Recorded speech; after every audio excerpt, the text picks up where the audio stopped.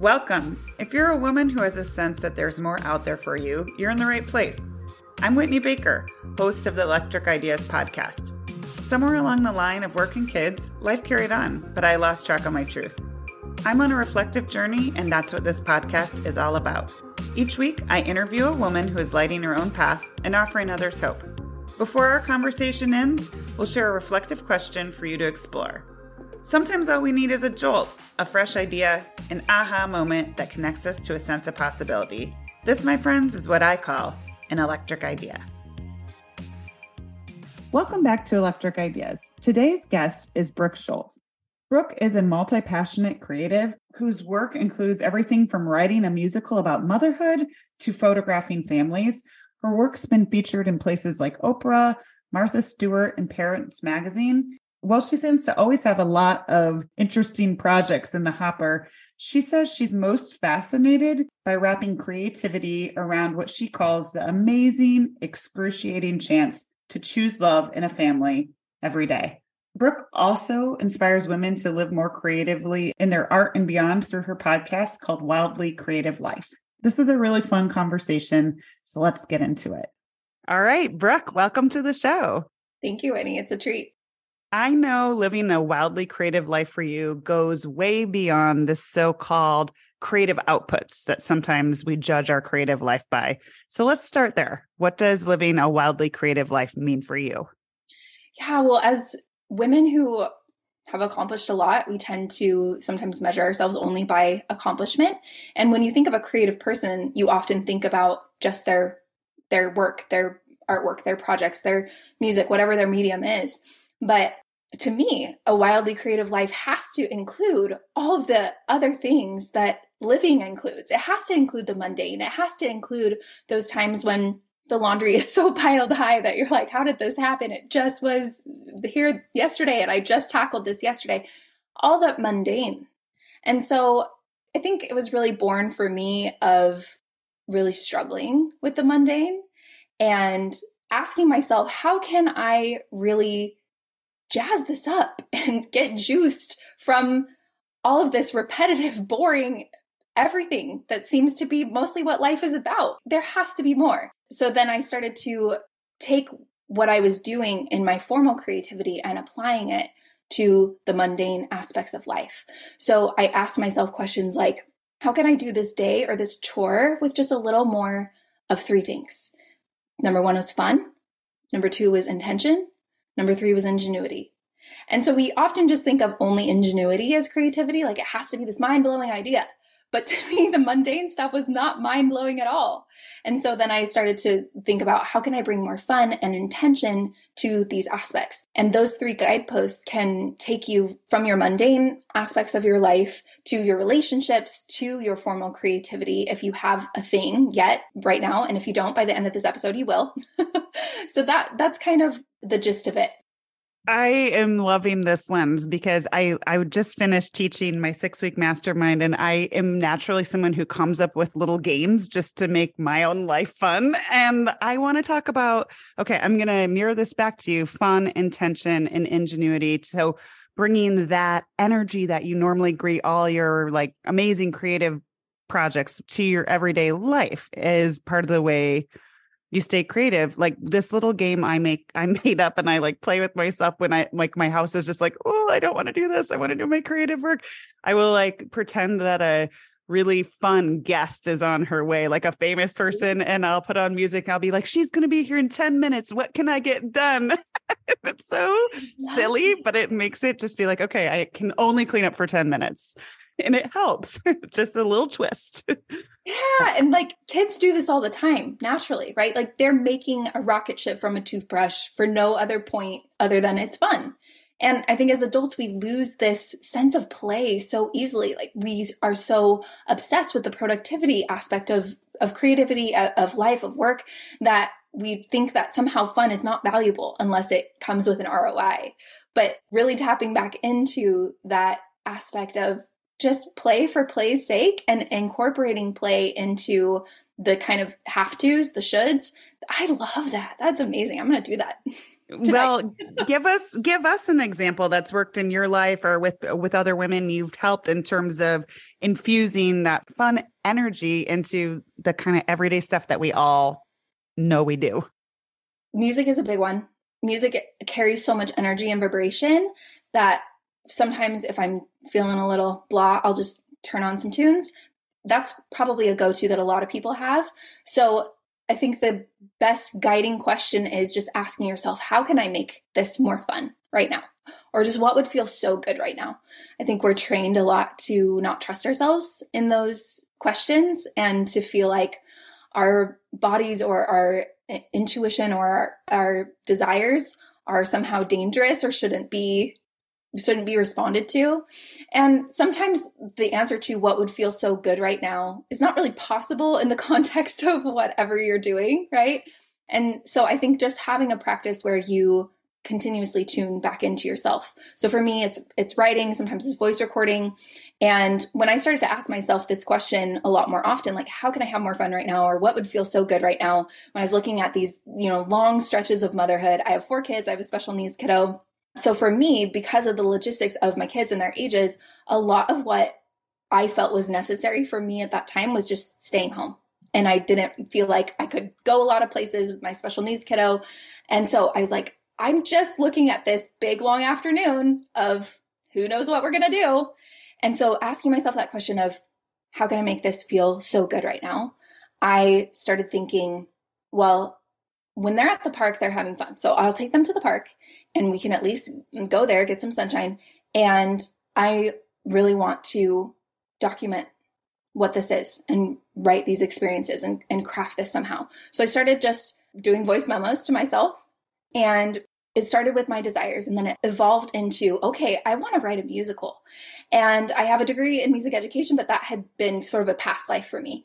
And so deciding I'm going to write a musical was like, wow, where did that come from? And it felt so huge and overwhelming, but I just decided to believe I have everything I need right now. And so I started just voice recording melody ideas and little riffs and, storyline ideas while my kids were at the park. And it was like, it's so messy. It feels like nothing most of the time.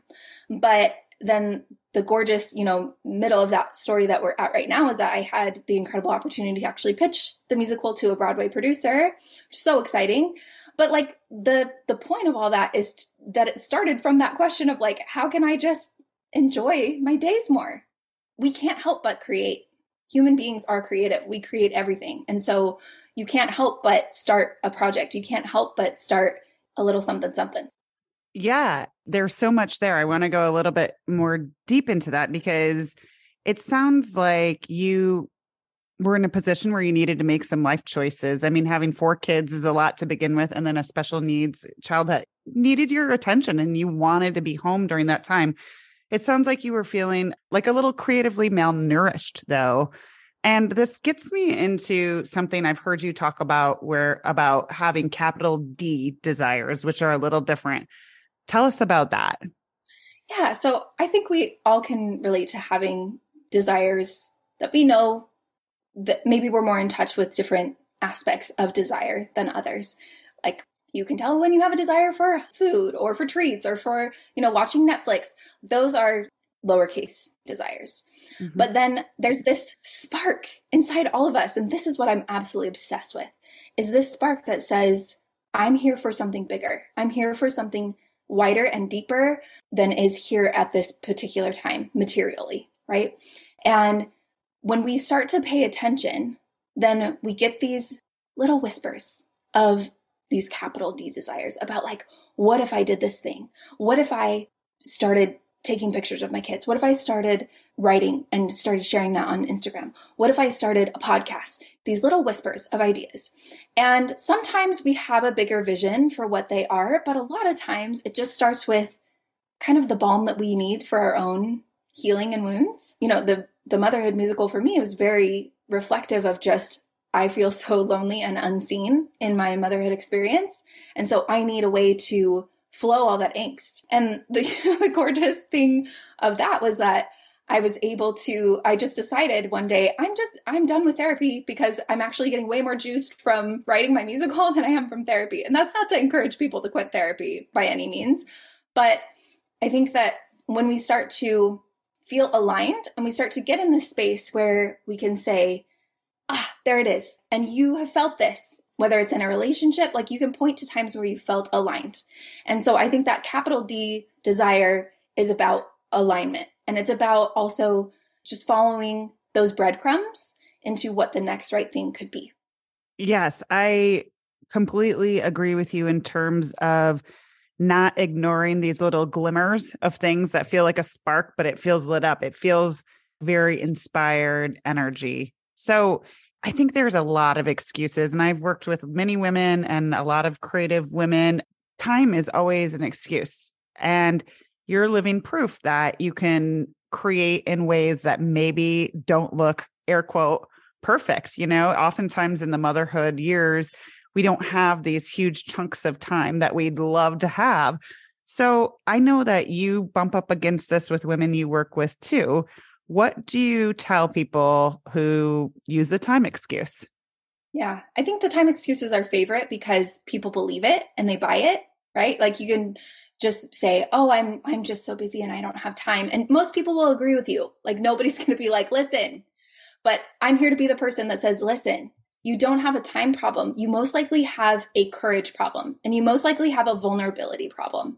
Because if you think about how long does it actually take to send that email that you've been wanting to send for a collaboration or to hit post on the post, it really takes probably 5 minutes of concentrated willingness to that. And what we're really saying when we don't have time is I'm not willing to do it messy, number one, and I'm not willing to handle and manage the emotions that come up when I do put something out. How did you move through that? Well, I actually built my business simultaneous with my family. I started off as a wedding photographer, and I was a wedding photographer when I was pregnant with my first baby 10 years ago. So I think that I had the advantage of already having a creative thing.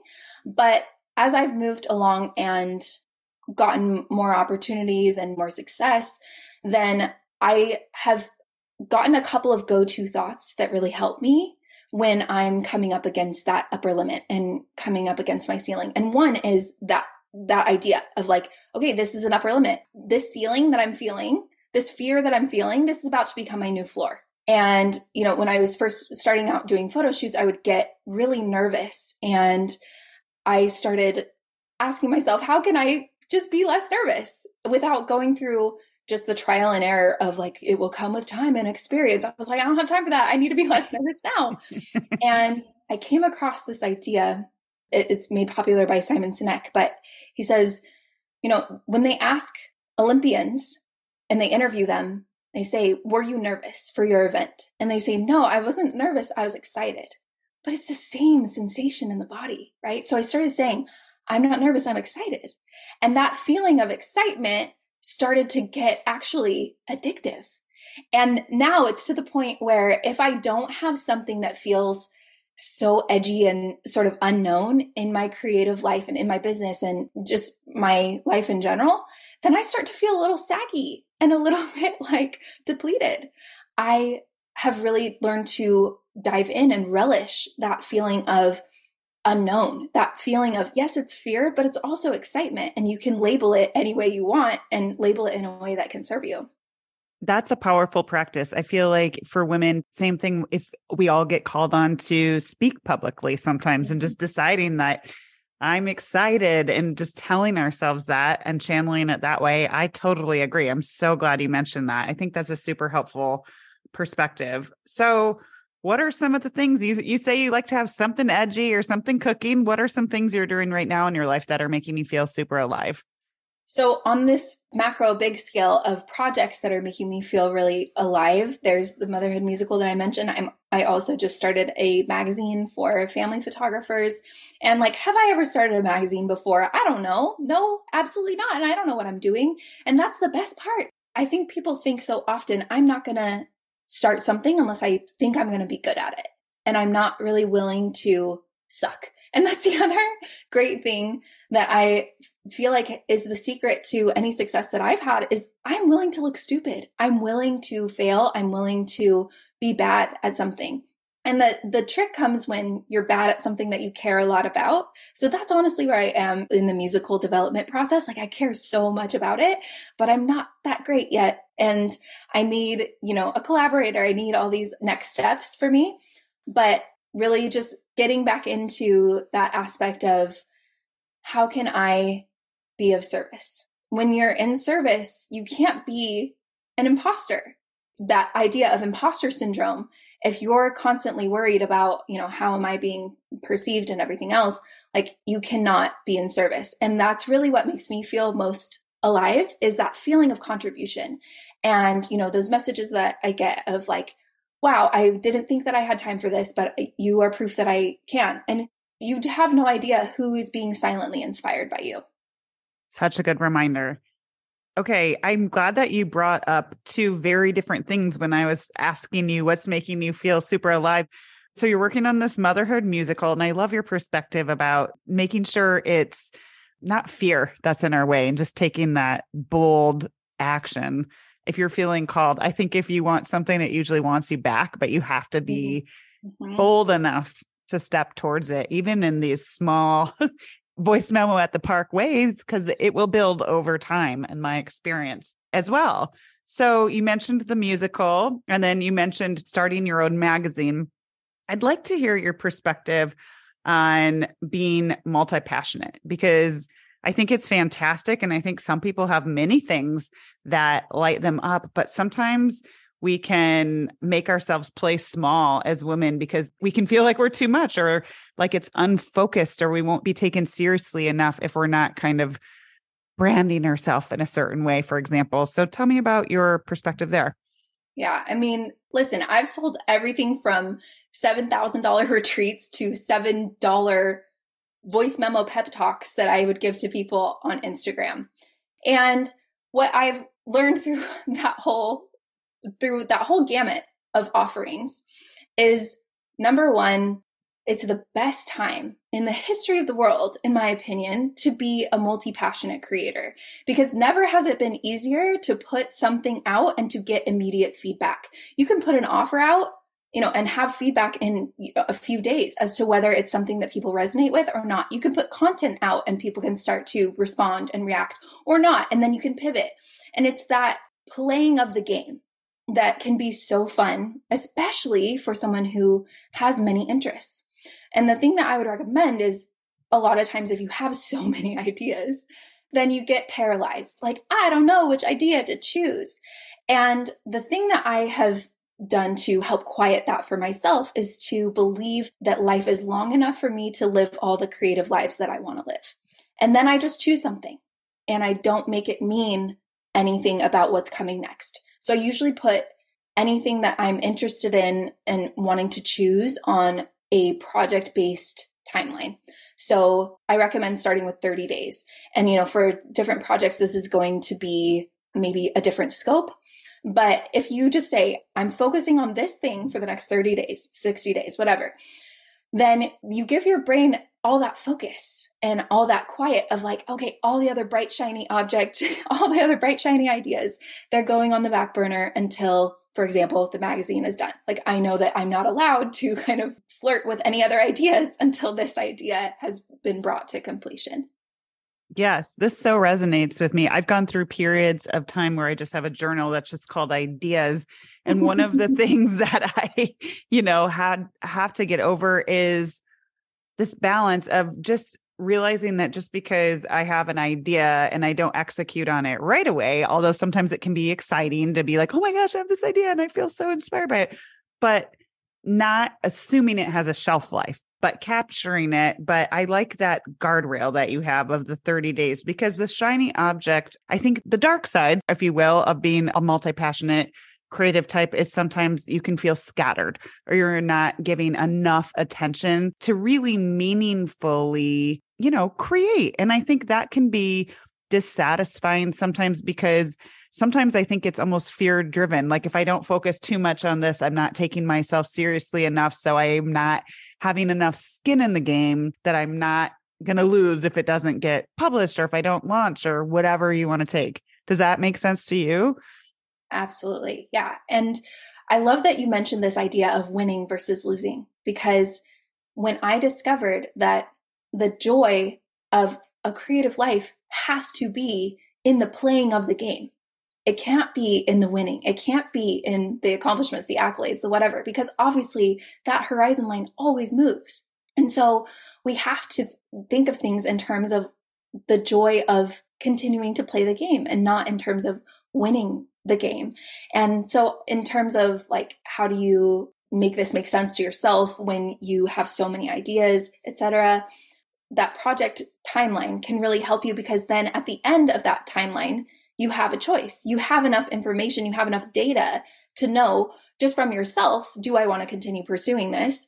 And then also hopefully from an audience, a market, somebody else that's involved in this process, like, do I want to continue to pursue this right now? Or do I maybe want to put it down and come back later? But the other beautiful thing about being a multi-passionate creator or entrepreneur or just person in general is that people crave that intimacy. Like right now, more than ever, we're craving that one-on-one connection, that personalized feeling of connection with someone that we're interested in.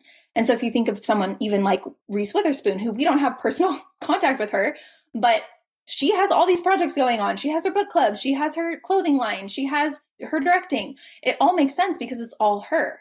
So the same thing is true with you. If you're looking to actually monetize some or all of your passions, there's no reason that you need to just niche down and only do one thing, because it's going to make sense because it's you. And your fingerprint on each individual medium is going to be the secret sauce. Love that. Love that perspective. So life happens. And as you know, sometimes we're in that high vibe, juiced up, ready to create mode. And sometimes it can feel like a slog. And I think every woman goes through days, weeks, and seasons where they're just feeling like they're not vibing. What are some of like practical things besides the music that you do or you recommend to other women that you work with just to get into more of that day-to-day vibrant creative living mode? Well, I think inherent in this question is kind of this myth that we should always feel creative, or that it's possible to always feel that vibrant and alive. And I love to remember that the natural world is such a great clue lever for us that we don't expect blooms in the wintertime. And similarly, as women, our bodies are actually cyclical. And so I don't expect myself to have the same level of productivity or output or creativity at every point in the day, at every point in my cycle.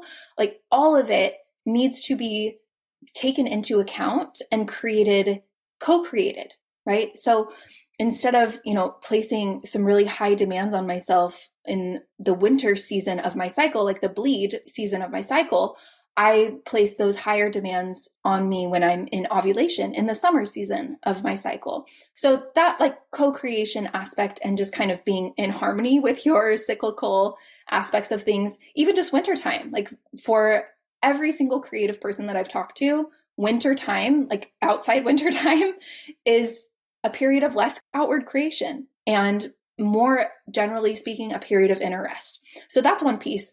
But then there are times when you're like, okay, I got this thing on my calendar. I gotta, feel creative. I gotta do the thing.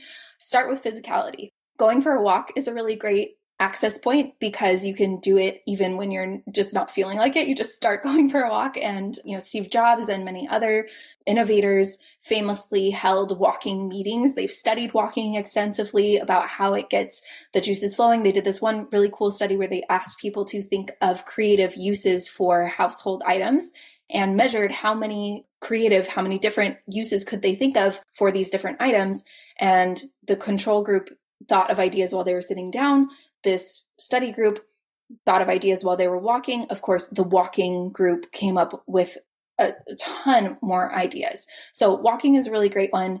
Another one is actually cold therapy. That's one that I love to use. So even just something as simple as turning your shower the coldest it can possibly go for the last 30 seconds. Don't do it for the first 30 seconds. Like, don't torture yourself that way, at least right out of the gate. Especially if I'm feeling tired, I'm just haven't had the best night of sleep, then just turning the shower on cold for 30 seconds at the end of my shower, it physiologically changes everything for your cells and helps you feel more alive. The last little sort of hack that I will give is actually going upside down. When you physically turn your body upside down, blood rushes to your head, that's blood to your brain, and it gives you actually a little boost in creativity. So of course you're not going to do that, constantly, but if you just really need it for a particularly pivotal moment, it's a great hack to have in your bag. All right. I gotta rush out of this conversation and get my handstand going, girl. Yeah. I love it. Those are great tips. Okay. Well, we're coming up towards the end because you've experienced creativity in so many different facets. I just wanted to give you a chance to more globally offer, is there anything else on your heart right now? Just being a mother who feels like she is tapped in, tuned into her creative purpose. Any other advice you would have to share for women that are aspiring to kind of be in that place? It's so much closer than you think, so much easier than you think. Most women that I talk to think they have to complete like 10 steps before they can do the thing that they actually want to do. Skip it. Just go right to the guts of it. I mean, for all intents and purposes, I had no business pitching this musical to this Broadway producer. My musical's not done. It's not even close to being done. All I had to show him when he was like a cappella singing of 4 songs. That was it. But now I'm in his ear. And so just find a way to cut through and to just go straight from A to Z. You do not have to, in most cases, create content for 6 months before you make an offer. Like you can make an offer tomorrow if you're trying to monetize anything in your creativity.